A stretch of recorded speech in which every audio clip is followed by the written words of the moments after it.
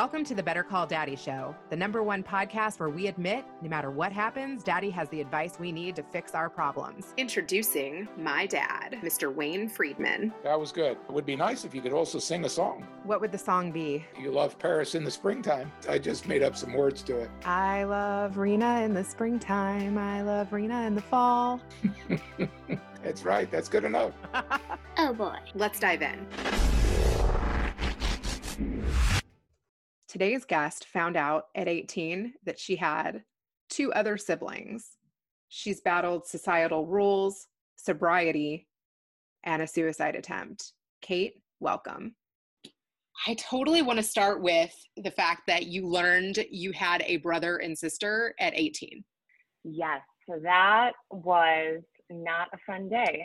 I remember my mom coming into my bedroom and she's crying, and I'm assuming she's crying because, you know, her little girl's become a woman and, you know, reached 18. And no, it turns out that I had a brother named William, and that William was about to land, I think in like Newark, New Jersey or something like that. And we had to meet him. And I'm like, what are you talking about? I don't have a brother. And, you know, she goes on to explain that not only do I have a brother, but I also have a sister named Kate.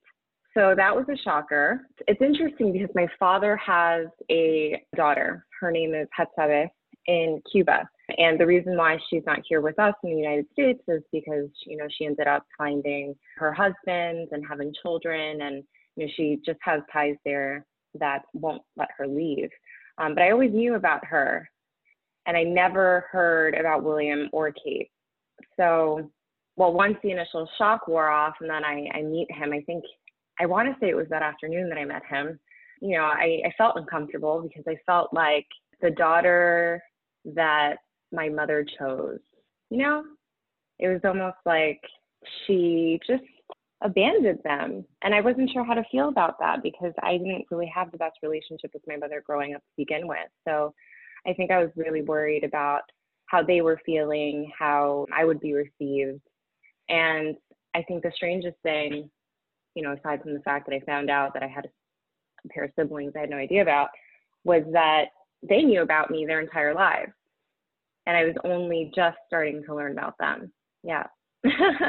So did she have conversations with them when you were like at other places? So from what I understood, she had always talked to them, and if she were speaking to the Philippines or, you know, calling folks from the Philippines, she'd just kind of use a blanket statement of she's calling her family. And I guess my father didn't really think anything of it. And I don't speak Tagalog, I speak Spanish, so I never understood what she was saying. It was a lot of letter writing also. She's pretty old school that way. And yeah, I mean, I think that for a long time, my father at least thought that these were her nieces and nephews, or like a part of the niece and nephew crew. How did your father and mother meet? So they have a really funny story. I mean, I wouldn't call it a funny story. I think it's just a different story. I feel when I look back on my parents' history that I live a very comfortable life, a very boring life. My father was a political prisoner in Cuba, as was my grandfather, Antonio. And he was released from jail early, you know, on good behavior or something like that. And it was in the 80s when, you know, they were releasing all of the folks from jail in Cuba. His reasons were, I think I mentioned, political. He had the opportunity to either come to the United States or to go to Spain since he has Spanish roots. And my tia Leo, my great aunt, she was living in Spain where she worked at a hospital with my mother, Filipino nurse. I think that's kind of like a stereotype. Anyway, my dad ended up, you know, opting for Spain, being kind of the smart man that he is. He doesn't speak or didn't speak at the time any English. So he's like, okay, well, I'd rather go to Spain. And Tia Leo went up to my mom and was like, hey, I hear you have a spare bedroom. Do you think that you could give my nephew the room for a while? It could only be temporary if, you know, it doesn't work out. And my mom, she was a hustler. You know, she loved to save money wherever she could. So she's like, well, if you pay some of that rent, fine. So they were roommates in Spain, and they weren't in Madrid, though they were close. But yeah, that's how they met. They were roommates. And when she was having issues with her citizenship there, my father, knowing that he'd get amnesty in the United States, brought her over.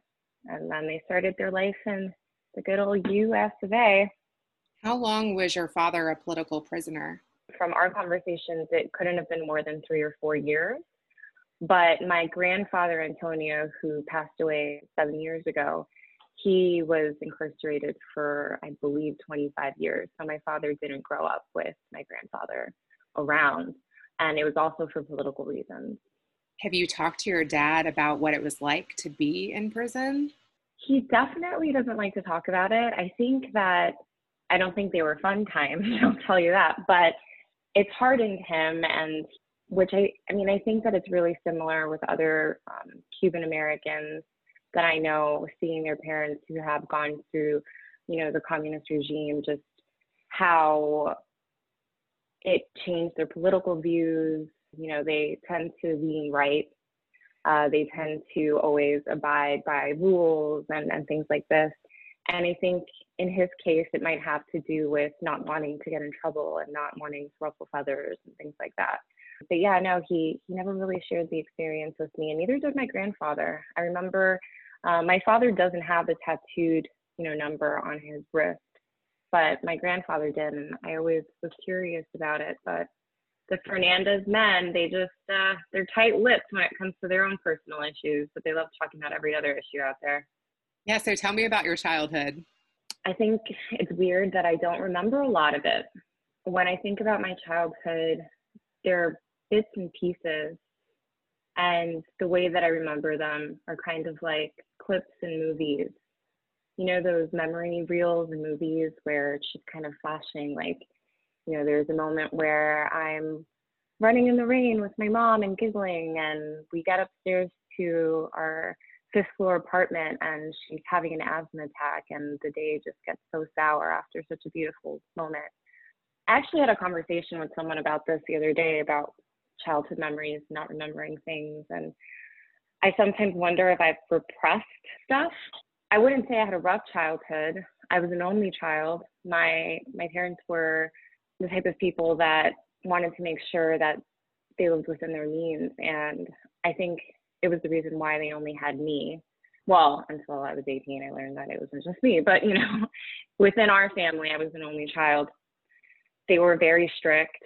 They would make me read out of the dictionary at the end of every school day. And if they didn't spell 5 words correctly, I would have to, write definitions down over and over again. They were super hard on me when it came to school, which actually backfired on them, because while I know that I am intelligent and I felt I was a really smart kid, this constant pressure, it didn't give me the passion for school that I think they wished that I had.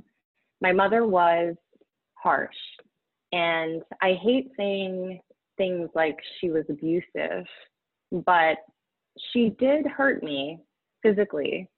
I remember jumping on a bed. I think I was 7 years old, and my mother was infuriated, and I didn't know why, and I thought it might be a joke. And she tried to throw me out of the 5th floor window, and my father had to grab her, and she ended up breaking the window with her, by banging against it with her wrists, and had to go to the hospital. And I just didn't understand what I did wrong. I didn't understand why I would get physically hit for nothing, for not pushing a chair in a dining table or anything, just crazy things. I remember when I was 13 years old, I'm blind as a bat. I wear contact lenses. And at the time, I was 13, 14, I didn't wear contact lenses. I had glasses, and I'm to the point where if the glasses fall to the ground and, they're a certain color, and I think at the time they were like black wireframe glasses, I can't see them.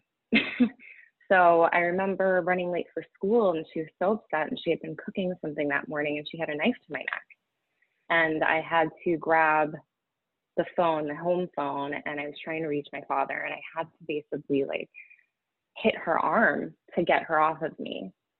And it was a terrible, terrible moment for me, because you don't want to hit your mother, but you also don't want to get your throat sliced because you can't see your glasses and you're just running late for school, which was, by the way, like 4 blocks away.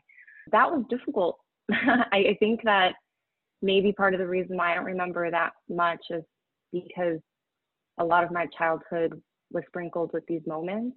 But in the past few years, I've definitely come to understand that, we grow up and we don't realize that our parents are human beings and that they have all of this trauma that they carry around with them. And depending on the generation, my mom's generation, she was older, they weren't conditioned to take care of their mental health or to ask these types of questions and reflect on why they may be reacting in certain ways. And, later in life, she was really kind and it turned around for us, thankfully. But if I'm being honest, I never got over the resentment that I felt over, what had transpired. That would be really hard to get over. Oh my God. I have a son with a really high prescription, actually, and it was my first son, so I didn't realize that he was blind as a bat until like 3 years old. It wasn't until I realized, because I was taking pictures of him and he was looking off to the side, like he would never look at me straight. I should have honestly realized when he was learning how to walk, he would run down the driveway and then fall flat on his face, like on uneven surfaces. And he has like the eyes of an 80-year-old. Yeah. I was prone to falling quite a bit as a kid, but I think I was in the first grade when I just wasn't writing on any lines. I couldn't see them. I had no idea what they were talking about. They're like, write on the line. I'm like, I am writing on the line. Meanwhile, it's this like diagonal situation. So I started wearing them at, I want to say 5 or 6 glasses, but they were really thick then. What's funny is that my parents say that they didn't give me braces because they didn't want people to make fun of me for having Coke bottle glasses, but now I have a snaggle tooth that I can't get rid of. And I'm just like, I would have been fine if I was already bullied growing up. Just why didn't you give me the braces? It's funny because I always wanted braces because I have like a little space in between my 2 front teeth. And now I'm like, maybe I should do that inline thing. Have you thought about that? Oh my gosh, you have perfect teeth. I don't think they'll fix them. It's like a serious snaggletooth situation. Nobody notices, but I actually have 3 front teeth. No, you don't. I do, and it's when I tell people that they notice because it's not too noticeable, but I always smile on my left side of the face, and everybody, it's just like the good side, and it's not the good side for any other reason except for the fact that it makes it look like I got a normal mouth, okay? Oh my gosh. So you told me that you had a hard time communicating with your mom. Have you ever asked her what her past life was like? I did, but I don't know what it is about my parents. They just were never the type of people that opened up and wanted to talk about much. What I do know is that her mother was extremely hardworking, had 9 children, died in childbirth at the age of like 37. So she was having kids early. My mother waited for me, but William and Kate, I believe, came from a teenage pregnancy that the family hid, which, later kind of made me understand why she was okay with hiding it, because she had been hiding it her whole life because it was such a shameful thing in her supremely Catholic Filipino family. I do know that her mother was also abusive, so I don't think that she saw her behavior as wrong. I think that she just saw this behavior as being what a mother does.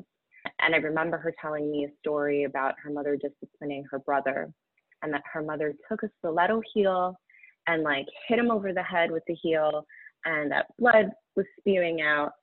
And it wasn't weird to her. And, I'm just like, this is insane. So I guess in her mind, I wasn't getting it as bad as she might have.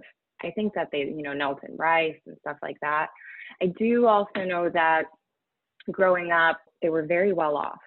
But when her mother passed away in childbirth, her father, who had a drinking problem and was a ladies' man, didn't really pull any weight and just kind of let their home become decrepit, didn't care about the family, and everybody had to fend for themselves. And that's how she eventually found herself in Spain. Who raised your 2 siblings? I've never asked that question, and I have no idea. But I know that Kate, which is super awkward. My name is Catherine, but I go by Kate, and I go by Kate because my mother called me Kate growing up. I had other family members that called me Scotty. Some people call me Cassie, and I want to murder them because I hate Cassie. But it was strange to meet Kate, my sister, on Zoom. So it was strange to meet Kate number 2, or the Kate before me, but she's in the Philippines. All I know is that Kate is now in India with her husband and her 2 children, who have a great head of hair, let me tell you. And William, my brother, he's in the Philippines with his family, and he took over the old house. What are the differences between your Filipino family and your Cuban family? I think, well, I don't really know my Filipino family. And on my Cuban side, I only know a handful of them. I have a weird family dynamic, I would say, compared to other Cubans and Filipinos. When a lot of people think about Filipino families and Cuban families, I think they think about lots of people being around, and there being a get together every weekend, and everybody's eating pork and all this stuff. And at my home, it was just me, my mom, my dad, and that's it. I think my parents felt like black sheep when they came to the United States, because the only family that my father had here, they had come from Cuba when they were much younger, and they were definitely way more assimilated to the culture and Americanized. I did spend a lot of time with my aunt Sarah. She's not related to me by blood, but she's married to my uncle, and my cousin Kristen, who was like the sister that I guess I never had, but I always wanted to have. But eventually, as I started getting older and my parents started getting older, and it wasn't, play date age, we grew apart. I do keep in touch with my family. Like, I love my cousins, and, I don't talk to them as often, but I was in her wedding several years ago and things like that. But it's hard to say how they differ from each other, considering I don't really have kind of a good example of what either side of my family is like, because of my parents being such loners. Okay, that was a good transition into something that you've been talking about on your Instagram. You talked about today moving on from friendships and growing apart from people. Can we talk about that? Oh, yeah. Yeah, I think that's a good segue. Go me, go you. Because I was an only child, and because my parents weren't really family people, I tended to attach myself to people, like to my friends. I get overly invested in my friendships, and I think it's very unhealthy, or at least it used to be super unhealthy. I also, years ago, I was a really harsh person to be friends with, because I expected a certain level of loyalty, and I expected a certain level of interaction and all of the stuff. And if I didn't get it, it was like, I don't understand. You don't want to be my friend, blah, blah, blah. But yeah, recently I've been sharing my personal stories on Instagram, which has been interesting to say the least, and very cringy for me, because it makes me feel very vulnerable. And one of them was being dumped by a friend who, I honestly did not see it coming. And I know that I'm the type of person that is avoidant when I'm going through, the motions of life and the issues that we're all having. I'm excessive, right? So I'm either extremely anxious and in need of a shoulder to cry on and reach out and tell you that I need help, or I'm very avoidant and I'm not talking or seeing anyone. I'm not talking to anyone. I'm not seeing anyone. I'm not getting out of bed. I'm not living life. And I didn't realize how those behaviors were tarnishing my relationships with people. I also, going back to, when people don't, when people didn't do whatever, when they didn't match my energy in a relationship, I would get so upset. I didn't realize that I had to be concerned with other people feeling like, maybe they needed more physical time with me, or time with me physically, rather. Because I'm not that person. I have friends that I've never even met in person. You are a friend that I've actually never met in person, but I don't feel weird talking to you or, you know, reaching out if I needed to for anything. This particular friend, she definitely was not like that. And I had no idea. And I really wish that she would have said something to me. I wish that she would have told me what it was that she needed. But then, you know, can you blame her? Maybe she doesn't even know herself that that's what she needed. So yeah, I mean, I touched on it a bit. It wasn't very eloquent. I don't think it's really eloquent right now, but yeah, I've been thinking a lot about friendships. I've been thinking a lot about interactions with others and just opening your mouth and saying what you need. It's a lot harder than we want to admit, I think. I am so glad that you're getting cringy, and I actually see myself in you because I have that excessiveness in my own self. I have trouble letting go of friendships, like knowing when they're over and moving on from them sometimes. And I've been there where like you still think that your college bestie like wants to hear everything, and she's got her own stuff going on. Yeah, thank you. I'm glad that someone else feels this way. I'm just like, I was just like, I don't get it. Our relationship changed. Like, yeah, I don't know. What?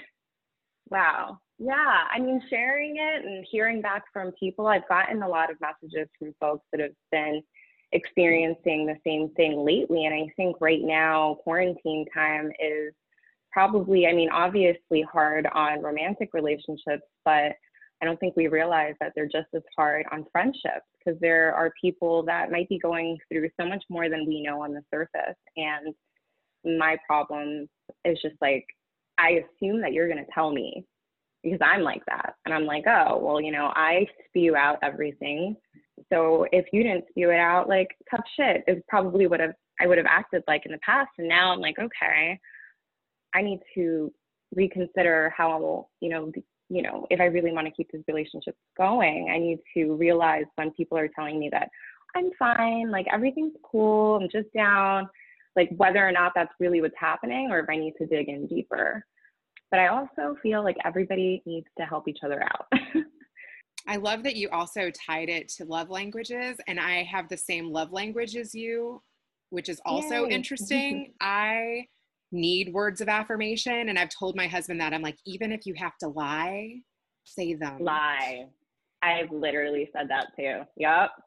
You know, I do wish that the love languages, that there were different ones. Like if there was like a career language and a friendship language, you know, in career, I'm very much words of affirmation as well. And it's kind of also unhealthy, I think. But, you know, my day, my week, if my CEO is unhappy with the performance that I'm giving, it really just messes up my vibe and I am inconsolable. But with friendship, I don't really need much of anything. I just need loyalty, right? Like I need to know that if I call on you, you're going to be there. That's what I need. And I haven't seen anything. Actually, after I posted that video, I went online and I tried to look up if there were friendship languages, and there weren't. So someone's got to do it. Maybe it should be you. Maybe I should. I think you should. And you brought up another point here. So here's another good segue. You talked about unhealthiness. And I know the other subject matter in which you were covering on your Instagram was sobriety. So can you tell me about that? So I have always been a lush. I started drinking, I want to say, at the age of like 15 years old. You know, in high school, you obviously can't really get your hands on too much alcohol. But early on, I graduated high school at like 17 years old. And starting from like 17 to 2 months ago, I was drinking so heavily that I was blacking out on a regular basis. And something I'm definitely not proud of, but it was also something that I didn't think was a problem because of the people that I was surrounding myself with. And not to say that any of those people are bad. I mean, I still surround myself with the same people. I still love them all the same. I don't judge them for drinking. But I know that for me, it was becoming a problem and it was becoming a crutch, especially in the past 18 months or so. I've not been well emotionally. And I didn't realize it until it all came to a head in June. I think a lot of people don't want to recognize that they have a problem, and I was one of them. When you're stressed out, you go and you drink. When you're happy, you go and you drink. When you're having dinner, you go and you drink. And unfortunately, I had just never built a healthy relationship with alcohol. It was never oh, I'm going to have a glass or two of wine. It was, let's kill this bottle of wine and get two more and maybe a bottle of Patron and kill that in a night. And I now think that's insane. I'm sure that my tolerance is way low now. I was worried about talking about sobriety because I didn't want to sound like one of those people that were like, rah, rah, sobriety, you can only be sober. But for me, it's really been life-changing because it hurts so much. And I don't think that that's something that most people say when it comes to sobriety. What hurts about it is not that I want to drink, it's that I can feel my feelings, that I hear the voices, and that there's no distraction, that there's no way out of whatever it is that I'm feeling. And I need that. A little over 2 months ago, before I, was alcohol free, I literally played an entire game of Jenga and I had no idea, and nobody thought I was blacked out. Like, when you are functioning at, you're functioning in front of everyone, you're having full-on conversations, you're playing board games, you're maybe hopping on a train, you're maybe going to that next bar, you're going to another party, and you have no idea that you did it. That's scary, and then the feelings that you get are even scarier. So I haven't discussed this, and I wasn't sure if I was going to discuss this on my Instagram or anywhere, but I'm going to do it. So June 9th, I tried to commit suicide by walking onto a highway. And I was thankfully found by my boyfriend, who had received a text message from a concerned friend. And I had been drinking all day. And I know what came over me. I know what feelings I was feeling, but the reaction to those feelings were so exasperated by the drinking.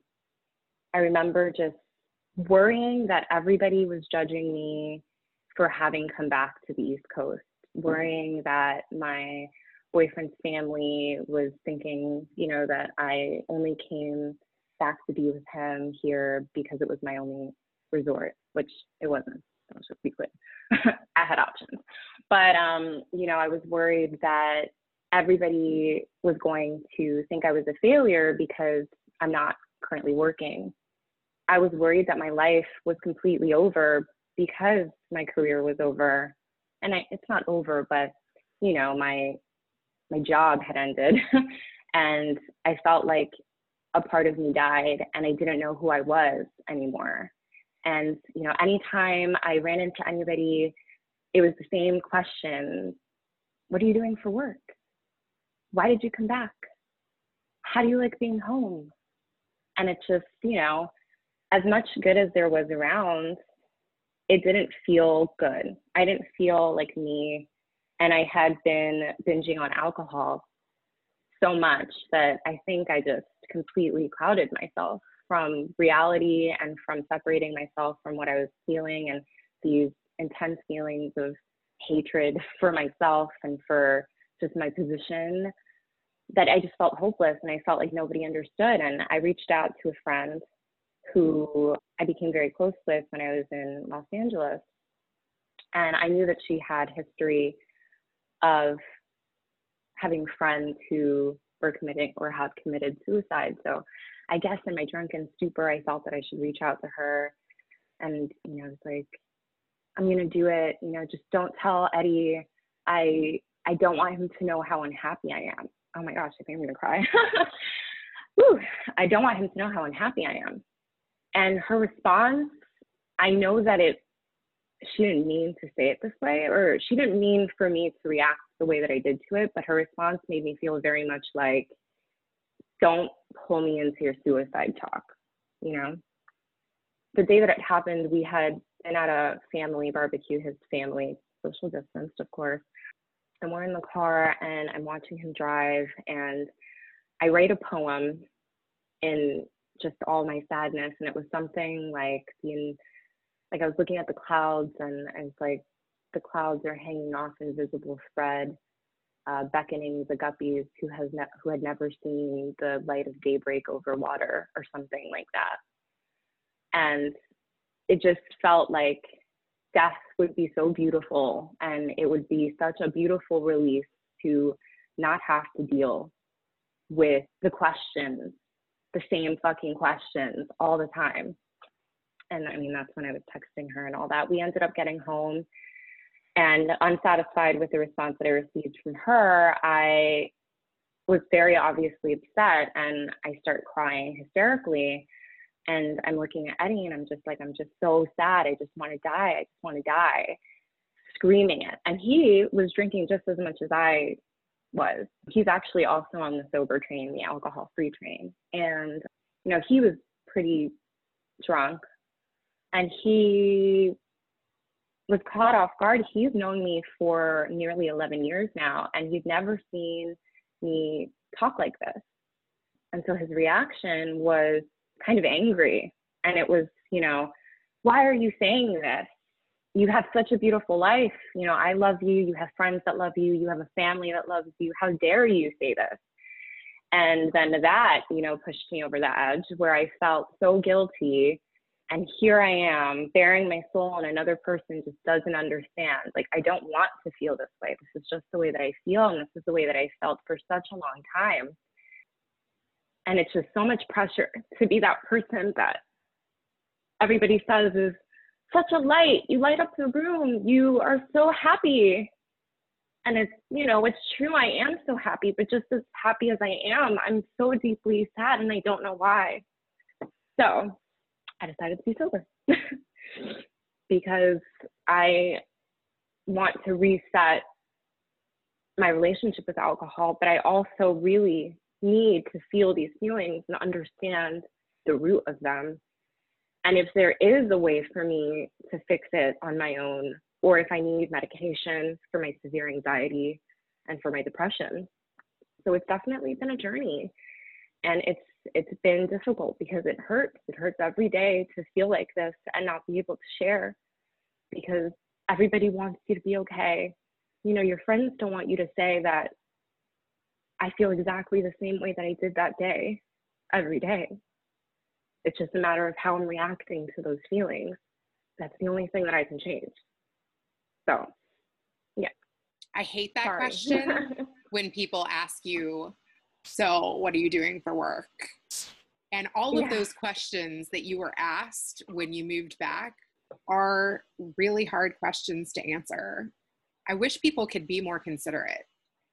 Yeah, me too. But, you know, it's not anyone's fault. And how would they have known that this would have been the reaction, right?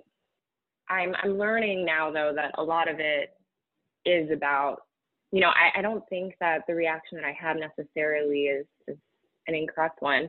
I do think that it's more just like, you know, everything that I'm talking about on Instagram right now, everything that I'm saying is normal. And the more that I'm talking about these things, and the more that people are reaching out to me, telling me that they're having the same experiences, the more normal I feel, and the better that I'm starting to feel. My problem is once I start feeling those things, it's like, what do I do next, right? So in the past, it was actually violence. So in the past, I don't think anybody really sees me like this. Like, there are only a handful of people that have seen me kind of turn that switch on.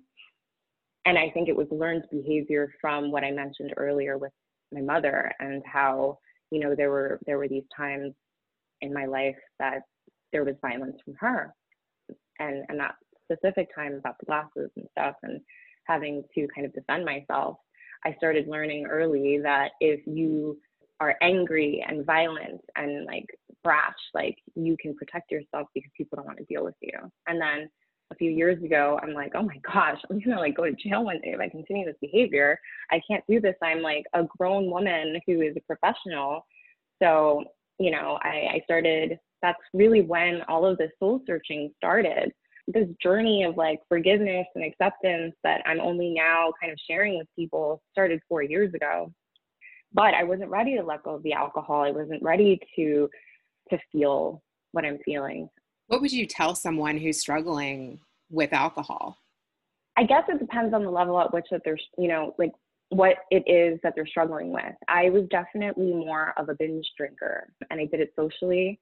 I didn't rely on alcohol to get through my day. I wasn't drinking, you know, in the morning and then heading off to work or anything like that. It was kind of more, it was just an everyday thing, but it wasn't an everyday, like every second of the day thing, right? So if I were talking to someone that was like me, who was a working professional, who seemed to have it all together, but kept finding themselves in a situation, I mean, I would highly suggest do or trying what I'm doing, which is I'm staying alcohol free up until the end of the year. I gave myself an end date because I don't know if this is something that I want to be forever. I mean, I definitely want to continue this journey, but girl, I like my orange wine and I like my scotch, and I'm like, you know, I didn't always just drink to drink and get drunk. Like I actually enjoy a cocktail, and I enjoy, you know, the balance of flavors and that, and pairing my food with my wine and having a cocktail, a light cocktail with an appetizer and things like that. But, you know, I think that my advice is like examine your relationship with alcohol and ask yourself, are you drinking in excess because, you know, you just got carried away and it was just so much fun and everything was fine? Or are you drinking in excess because you're actually super deeply sad and there's something going on? Now that I'm not drinking and I, you know, still chill and hang out with people that, I mean, I don't chill and hang out with people that drink.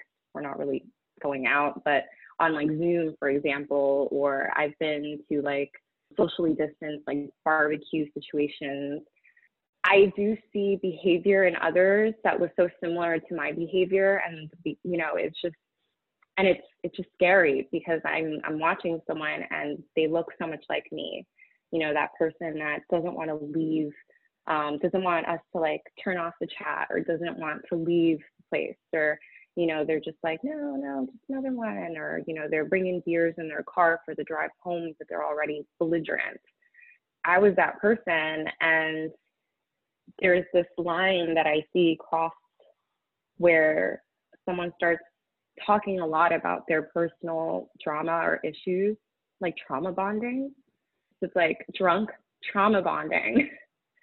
And that's when I kind of have a red flag and I feel like, wow, maybe I should say something, but I don't want this to be overseas because I know a lot of people don't appreciate, you know, the concern, because it's embarrassing. I mean, if someone came up to me last year and would have told me that I needed to slow it down on the drinking, I would have told them politely to go fuck themselves and be like, I don't have a problem.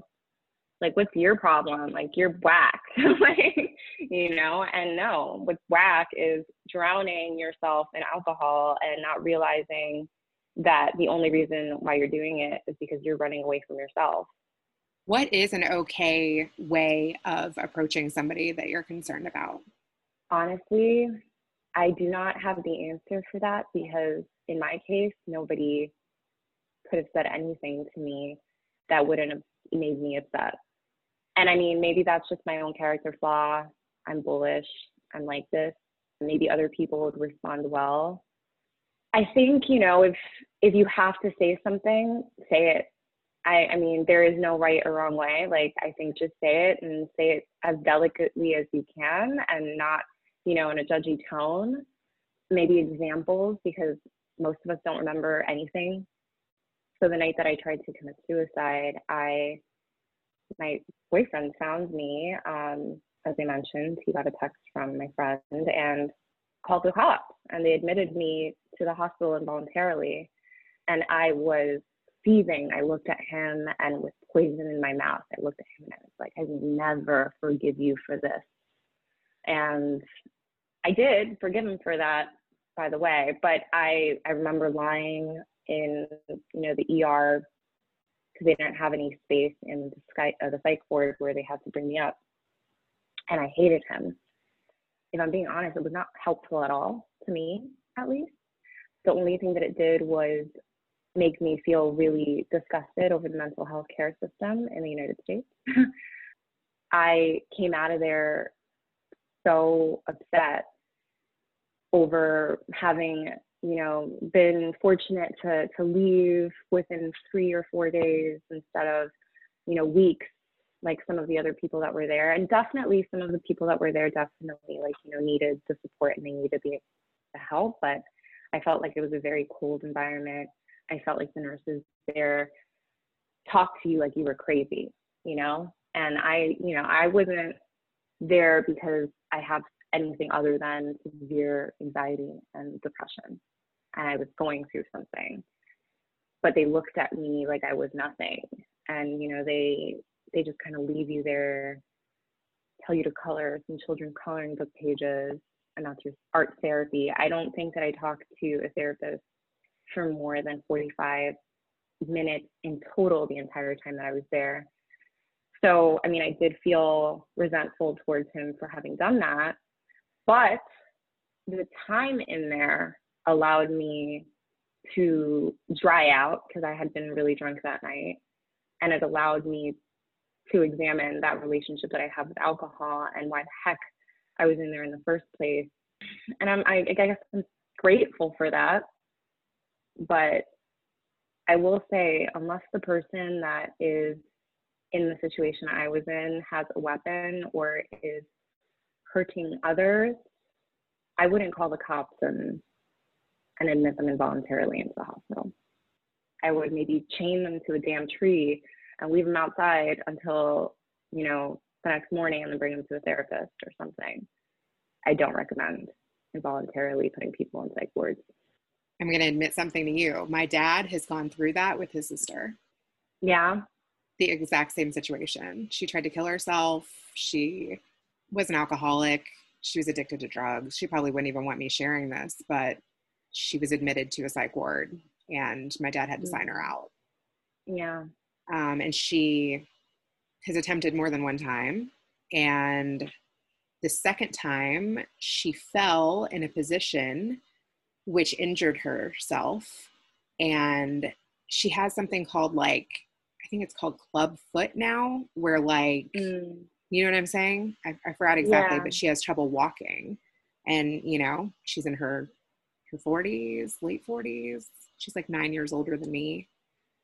And she's permanently injured from it. Did she ever talk to you about her experience there?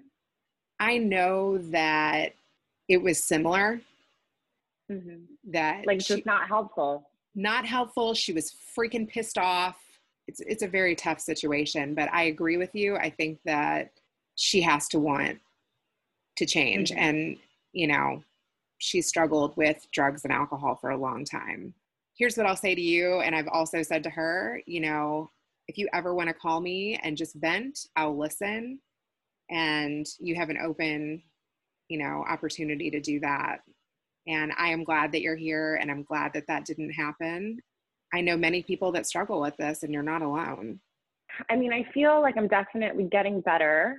I think the not drinking is something that's actually very helpful, and, just taking care of myself and doing all of this reflection. I don't have the desire to drink, but the pain is still there, And so that's just something that I don't know how to get over. I'm trying so hard not to look at hospital bills and look at them as a form of punishment for being alive, for example. That's just the worst. You're trying to get better. You're you went to a place that you didn't even want to go to. Nobody treated you with an ounce of kindness. And then on top of it all, you come home where, you were left with not much of a treatment plan whatsoever to start receiving the ambulance bill and the hospital stay bill and the lab bill. And you're just is this punishment for being alive? I don't know. And one of the common themes that people were talking about while I was there was that they felt like they were purposely trying to make you crazy so that you would stay. And obviously there were some people there that had paranoia and schizophrenia, but it was just interesting to hear that, because I think on the fourth day, I started to really believe it. You're wow, it's almost like they're conditioning me to be this robot. And I know that this is probably, this isn't what they mean to do, but this is how it felt. I'm not trying to rag on the poor folks there. I did meet some nice people, but it's just a broken system. But you start to think oh, wow. So in society, I have to play this game and I have to act like everything is okay. And I have to play by these rules, or they're going to put me back in here. I don't think that's a way to help people who have mental health issues. I don't think that's a way to kind of like help them or uplift them, or, it's just putting a Band-Aid on top of it, or putting this like facade, like, oh, I'm okay, everything's fine. I'm a healthy member of society now because I went to the loony bin and now I know how to act. But I want to know how to be. I want to know how to like live with myself the way that I am. I don't want to know how to act. I don't want to like make people think that I am a way that I'm not, that I'm just like normal. It's really hard. But I do think that getting sober is definitely a step in the right direction. Mm-hmm. Me too. And it's been fun. I mean, mocktails. I've been drinking a lot of non-alcoholic beer. Everybody's like, how much weight have you lost since you've been sober? I'm like, 0, because I still drink carbs, like I'm still drinking my fake beers and they have just as many carbs as the real shit. I think it's crazy that that's the first question that people ask me. It's like, oh, how much weight have you lost? I think I'm going to get into like body image. I wanted to thank you so much for opening up to me and getting cringy and being vulnerable. And like I said, if I can ever help you or introduce you to anyone, I have a lot of people in my network, and thank you. I will give you my phone number, truthfully. I will just listen and try to help. I really appreciate that. Thank you so much. Yeah, I did not think you have a secret gift, man. You just make me talk. So that's really nice. But yeah, no, thank you so much for having me. It's like, I feel super special and cool. I'm like not really anybody. So it was fun. You're beautiful. You're wonderful. And like I said, I'm so glad you're here, and I am here for you. So take me up. I will listen to you. Alrighty. Have a good time on your next call. Thank you so much. So, Daddy, what did you think? Well, this is quite an interesting interview with Kate number 2, even though to you it's Kate number 1. I thought the whole story was just incredible because obviously I saw a lot of similarities. I have a sister, Jill, who is got a lot of messed up problems. I like what Kate said. It's really, she has to find her own way out of it all. And just because you want her to act a certain way, or you're trying to give her, whether it's education, whether it's to give her understanding, whether it's to try to put her in a better environment, unless she chooses to take those steps, until she chooses to find a path forward, you can help her all you want, but it's going to be to no avail, because you can't bring someone along down a path if they don't believe in it or they don't want it. You just can't do it. And if you don't make some positive results from your efforts, you're basically, whoever is helping you is really just wasting their time. Wow, that's a pretty harsh truth. It really is. But look at the interesting thing is that she ended up being a third child of her mom. She didn't even know she had 2 other siblings because she came over with her father to this country where they both were on a mission to escape political persecution of Cuba. And the fact is that where her father helped her get into this country also, doesn't it make sense? You come to this country, you have a baby together, and you try to make a new life and leave the old life behind, even though you have different sets of roots. And yet certain roots that you've already established, hard to live a separate life. So it's almost like she names her third child after the first child, because she's really lost the first child in her mind. She can't really live her life with that child. So she names the second child the same name as the first child, like it's a new beginning. And in Jill's case, she is really a replacement child for 2 lost brothers that my mom had.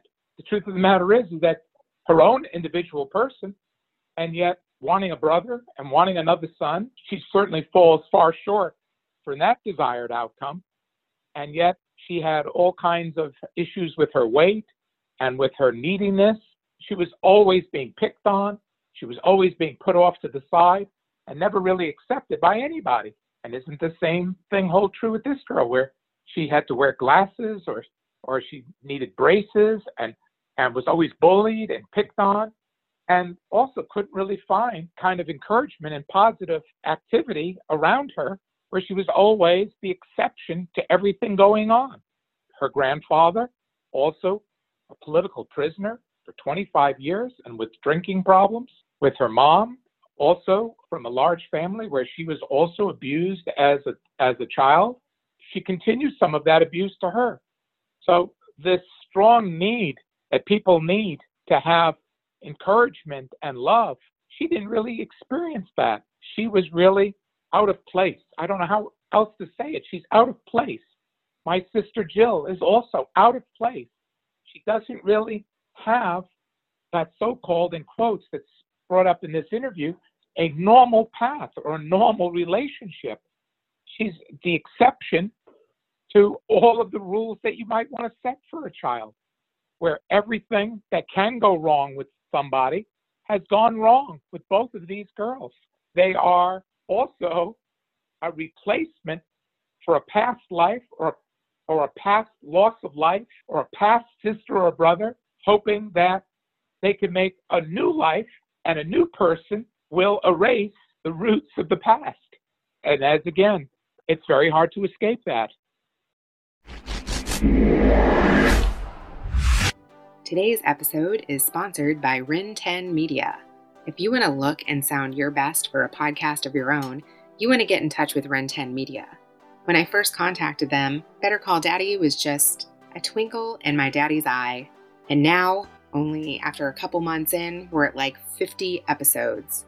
Reach out to info@ren10media.co.za and use the subject line, Better Call Daddy.